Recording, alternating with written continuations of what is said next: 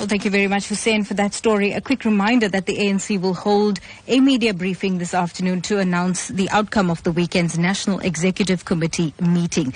Tensions flared up once again when the party's policy guru, Joel Netshitenzhe, tabled a motion for the recall of President Jacob Zuma as head of state. It's believed that Zuma allies strongly opposed the motion, which was debated till late yesterday. And apparently, the embattled president is also fighting attempts by opposition parties to mobilize support from ANC parliamentarians to table a motion of no confidence in his leadership. Well, the meeting follows growing calls for Zuma to step down after his controversial cabinet reshuffle in March, which resulted in 2 ratings agencies downgrading the country to junk status.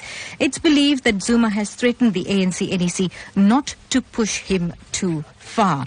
Well, we do have political analyst Professor Somadoda Fikeni online to tell us more about this ANC-NEC meeting and the results and the outcomes thereof. Good morning, Professor, and welcome to Newsbreak. Good morning to you and good morning to your listeners.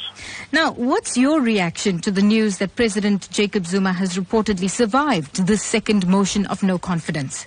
This is what we expected because NEC is a divided entity, and as such, whilst the president is there and is still the president of the ANC and government, he will use both powers and both levers of power to make sure that such motions do not work out because the NEC itself is divided.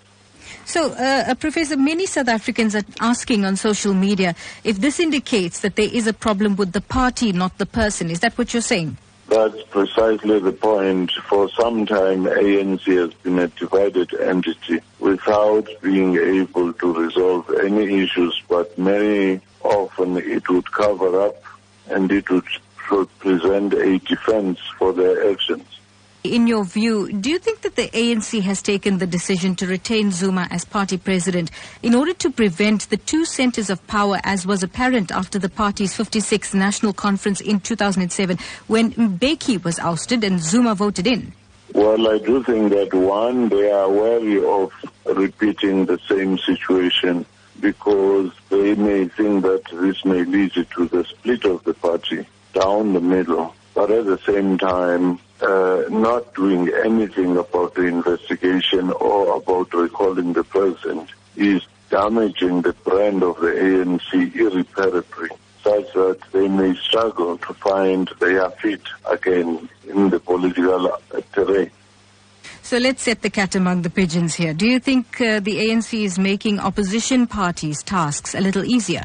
The president and those around him have actually been the best weapon for the opposition parties because they're more effective in mobilizing the society at large against the ANC. Hence, you saw in the cities, and now you're beginning to see even in the rural areas, the rejection of the ANC because ANC is failing to come clean on the issue of corruption.